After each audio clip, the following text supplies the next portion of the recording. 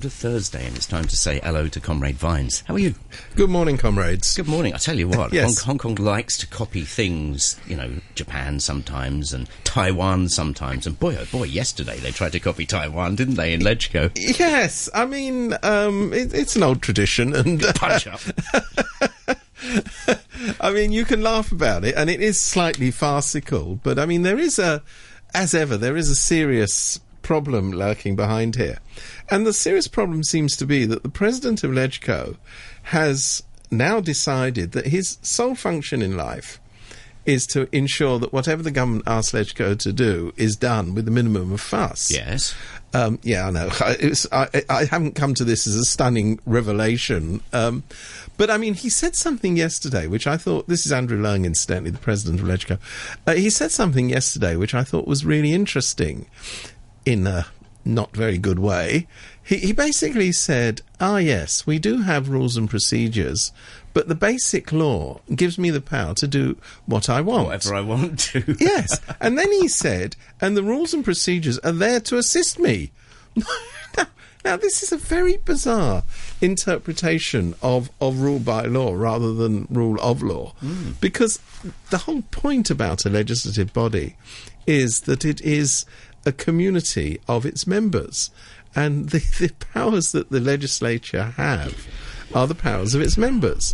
So if the president, in acting as a chairman of proceedings, simply says the rules are whatever I say they are, you're going down a slope which is very, very sharp. Now, whether the Democrats did a marvellous thing by standing on desks, waving their arms and waving around banners, I'm carried away. I'm not entirely convinced. If I were them, I would have done what, incidentally, by strange coincidence, happened yesterday in the British Parliament, which was when all the members of the Scottish National Party, because their leader was being expelled, they simply just quit the chamber. It was a very impressive... What would happen here, though? It'd be like, right, they've gone, let's sign some things. Yeah, but they're going to do that anyway. That's the point. You see, the point here is the whole thing is a fix, so that even though the legislators should and do their best to raise issues, to hold the government to account, ultimately, when it comes to a vote, the numbers are already in. I mean, the pro-government camp has fixed it, and there's no doubt that any legislation that the government wants to get through will get through with a minimum of questioning. So you don't change the result by jumping up and down. So the question is, how do you make the most effective protest against this? And I'm not sure that standing on desks is absolutely the best way of doing that. Well, Longhair once said, it may have been to me, it may have been to one of our guys, something about sometimes we have to really kick up because it's the only way to make damn sure that we get noticed. Yeah, you see, I don't agree with that. Fair enough. I know he says that. I mean, he's said that before, and I understand what he's saying. They're frustrated. There isn't now an outlet in terms of going through the procedures, because the president of the council has said the procedures are whatever I say they are. So, I mean, people are annoyed. I understand all of that. But, it's self-indulgence. Their job is not to let their annoyance and their frustration override the principal concern. And the principal concern, remember, they were discussing something very important, which are the co-location arrangements for the new express railway. These relate to the status of the basic law in Hong Kong, the status of who has jurisdiction over the territory of Hong Kong in terms of enforcement of the law. I mean, these aren't minor matters. So, that's why they were all standing on desks. But you say that, but what are we talking about? We're actually talking about procedures in LegCo rather than the substantive matter at hand. And that's why I worry about these type of protests, because I think you lose the substantive issue. I'm not sure this was planned. And you get the desktop. Well, I'm sure it wasn't planned. I'm saying they're frustrated. Yeah. They're annoyed and they're frustrated.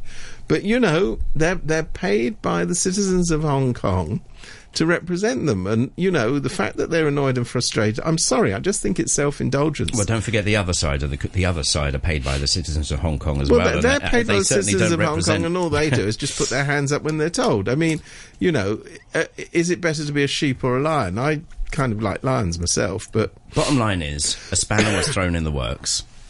I know it's a fait accompli, but right now, in June, that's my beef today, a few days before July 1st, is a little spanner in the works, a bit more significant.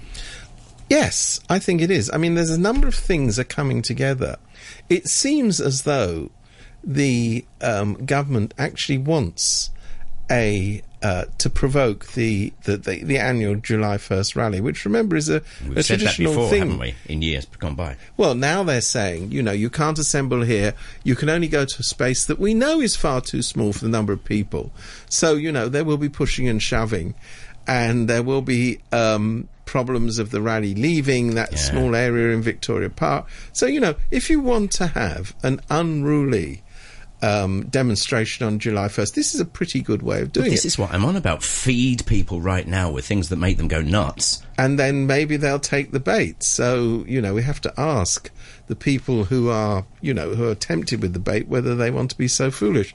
And remember, I mean, this will also be the month where the government will have its shiny new anti-riot vehicles ready to go, ready to bacon blaster to shower not only water but pepper spray over protesters. And of course, because they're armoured vehicles, we've seen how they're used in other places. They also are used to run people down. I hope very much. Wouldn't you love a go on one?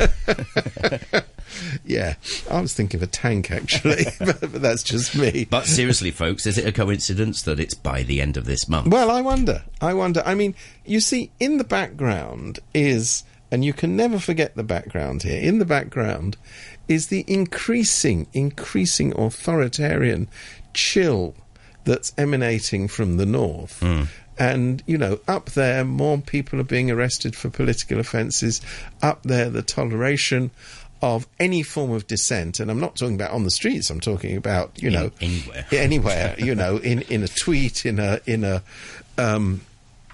university dormitory, etc., is being cracked down upon. Enormously lavish sentences are being levied on dissidents on the mainland. And, the people here are going, aha, I see, that's what they want us to do.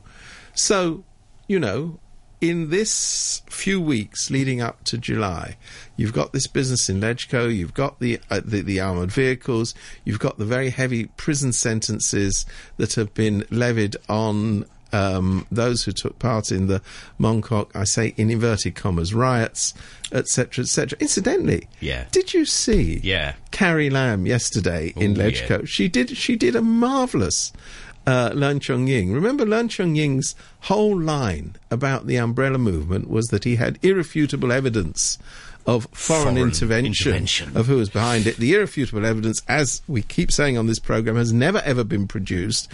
And one reason it's never been produced is it's not there. But hey, Carrie Lam yesterday said, well, if there's going to be an investigation into the underlying causes of this, first of all, you've got to investigate the people who's behind the... She's on the same effing... There's a notion that all this stuff is planned. All her mindset is she's got some... I know she got 777 votes, except rather than the 689 that Leung Chun-ying famously got. But, her mindset is exactly the same, is never look at the underlying causes of discontent. Always look for the hidden hand, which you believe somehow mysteriously is controlling everything in Hong Kong. Yeah, I know. Boy, but these things I'd love to be in that hidden hand. We just mentioned this about Ledgco. We weren't there, we don't know, but sometimes these things just go pop, don't they? Well, she was on that line again. It was totally underwhelming. I mean, I just worry greatly. I did think that in many aspects she would prove to be better than the previous chief executive. But, she's doing her best to be a carbon copy in a skirt. That's the only difference. Right, let's turn to a couple of bits and pieces I'm just looking at online. There's a thing on Hong Kong Free Press. The headline is "No Government Investigation into Mongkok Unrest Following Sentencing." Well, this is what she was responding to. Just one of the comments here. I mean, they're all worth reading, really, either side of the coin. One bloke says, "Just turn the screw, Carrie. If that really helps. If you listened, you might hear a message." Boom.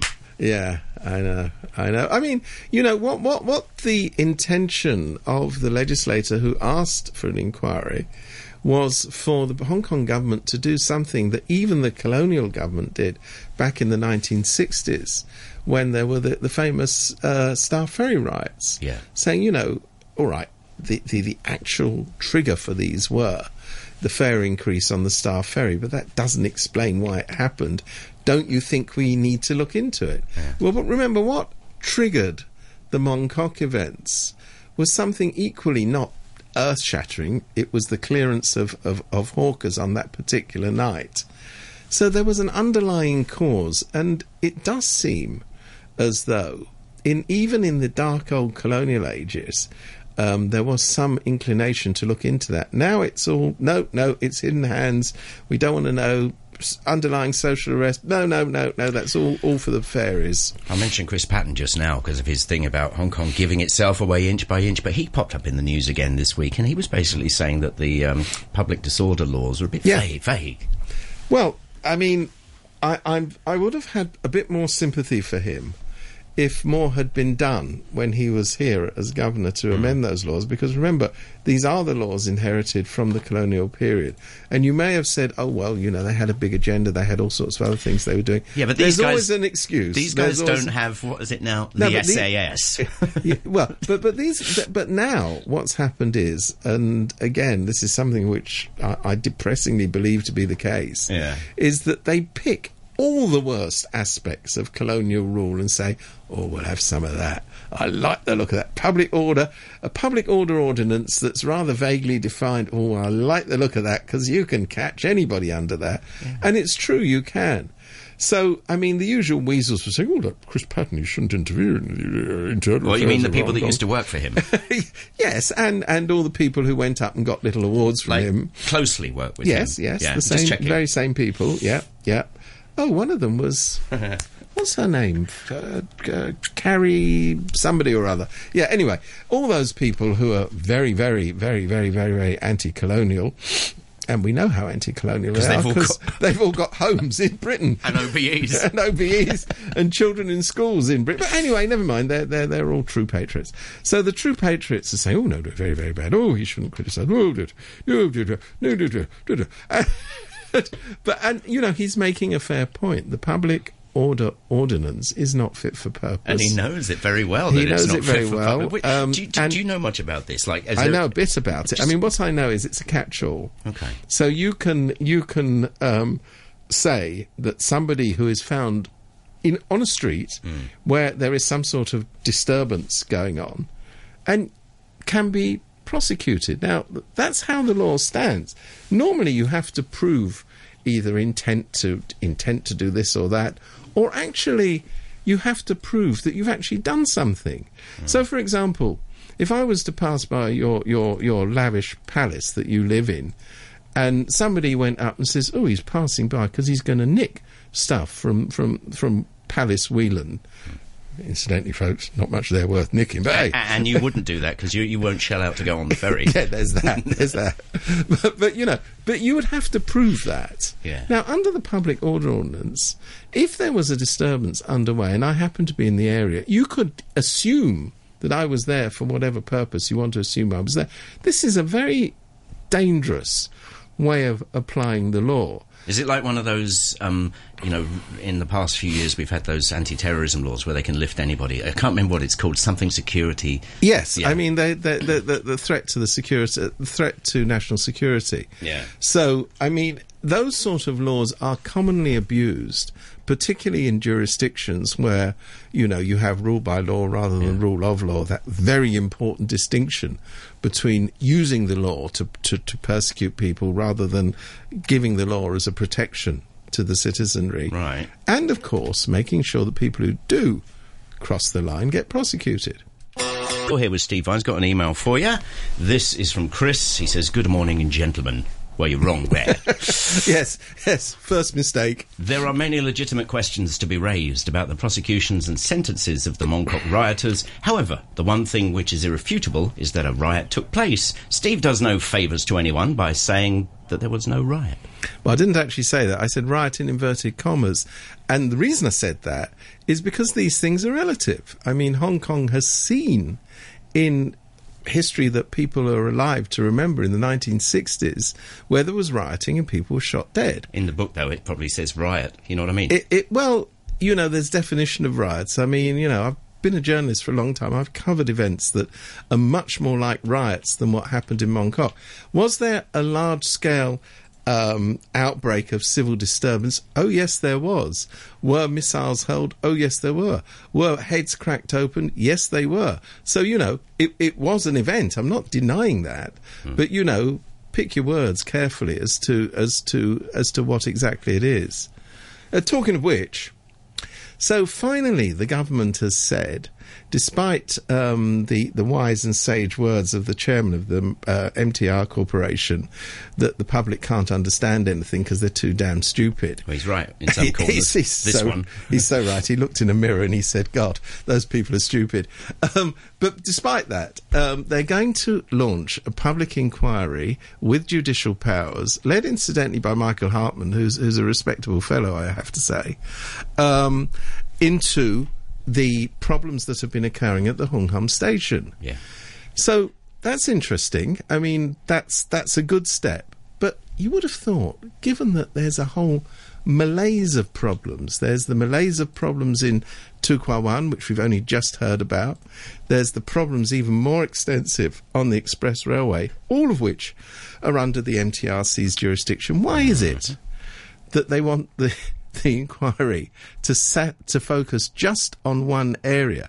Could it possibly be, and gosh, only a cynic would say this, that they want to avoid the questions of systematic errors and systematic failures of management and a culture of non-disclosure within a public corporation? And don't tell me it's a private corporation just because they flogged off some of the shares. 75% of the shares is still owned by the public.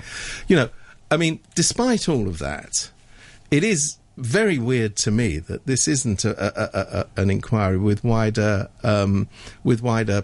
purview, and I think that's not accidental. But the problem is that obviously there's something very wrong at the MTRC, and it doesn't just relate to Hung Hom. So why would you confine the inquiry to a single area? And of course, what most of the inquiry will be taken up with. So if you've got a pile of paper that can be shifted from one end of the desk to the other end of the desk, you will see paper being shifted like billy-o. So you'll get the MTR going in, going, oh, it's his fault. The subcontractor going in, going, oh, no, it's the main contractor's fault. It's the subcontractor's fault. You'll have all of that. Yeah. Now, I hope that the inquiry will at one stage say, hello, wait a minute, the buck stops somewhere. What they won't be able to say, because they have no powers to investigate it, is whether there is a functional problem at the top of the MTR Corporation.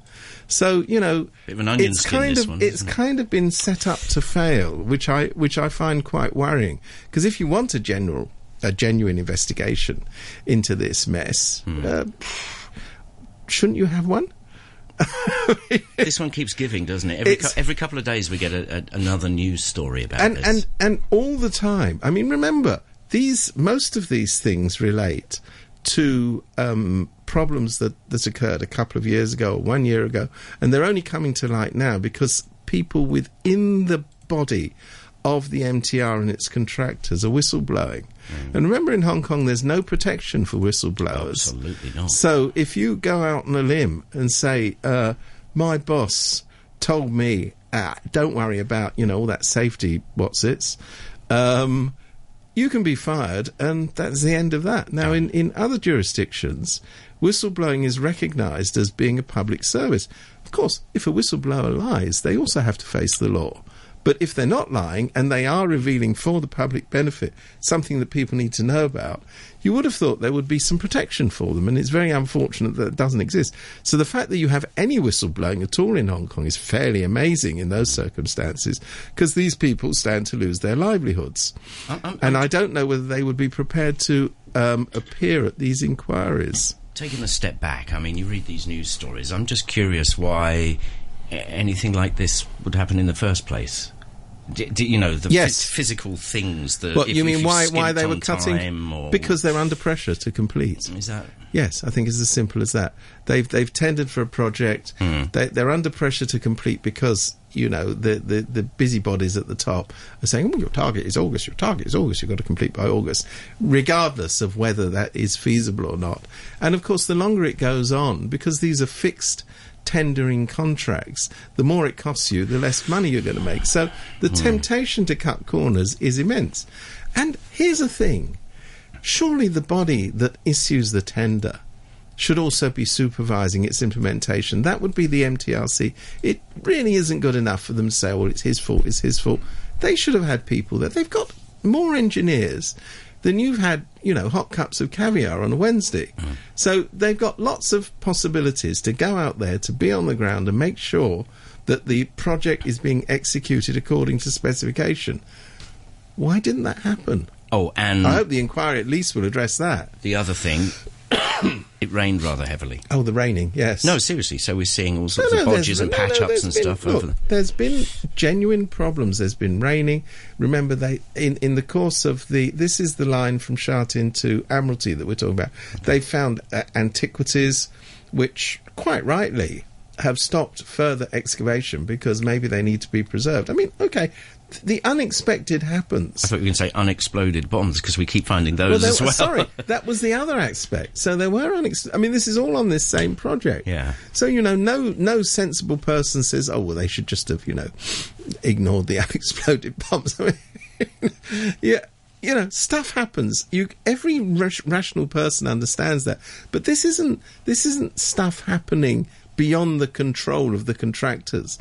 This is the contractors cutting corners to achieve an end, which is to speed up the project. Well, we live in a place where the buck never seems to stop. It sure as hell doesn't. I mean, it's most extraordinary that the person who's in charge of the MTR can actually make a public statement about how he can't think straight because it was raining and, and retain any credibility. I mean, excuse me, where else would that be accepted? It was raining too heavily and he'd forgotten to pray. I'm sorry, I forgot the praying bit. Excuse me. Carry on puffing and panting for a second. It's good for you. I know, I've got to calm down. Yeah. Anyway, he's a great fellow, that Frederick Marr. I think he should be promoted. Possibly be a chief executive or something like that. He seems to have all the qualities that are required for the job. As we speak, there's more hoo-ha going on in Ledgecove, but I can't find anything about it yet. Oh, well. That'd be interesting. That hoo-ha in full, I'm sure, will ensue. So, very quickly, I'm very interested, talking of bureaucrats, the Science Park is now losing, apparently, its chairwoman, Fanny Law, who's been there for 4 years, and usually they serve for about 6. What's that all about? So, remember the Science Park is the project that we're all paying for and has boosted science and technology in Hong Kong beyond recognition, except for, it hasn't. So they started off the Science Park with a chairman who came from the property sector, because, of course, everything in Hong Kong is about property. I mean, it's called a science park, but basically it's a very large property development. They then try a bureaucrat, because they always try a bureaucrat, and she fails to produce results. So they're now going back to the private sector again, apparently, and finding somebody else. No one is asking the fundamental question. It's not the fact that Fanny Law has fallen down on the job, or her predecessor, Nicholas Brooke, fell down on the job. It's a rotten job. It ain't going to work. Shuffling the cards isn't going to do it.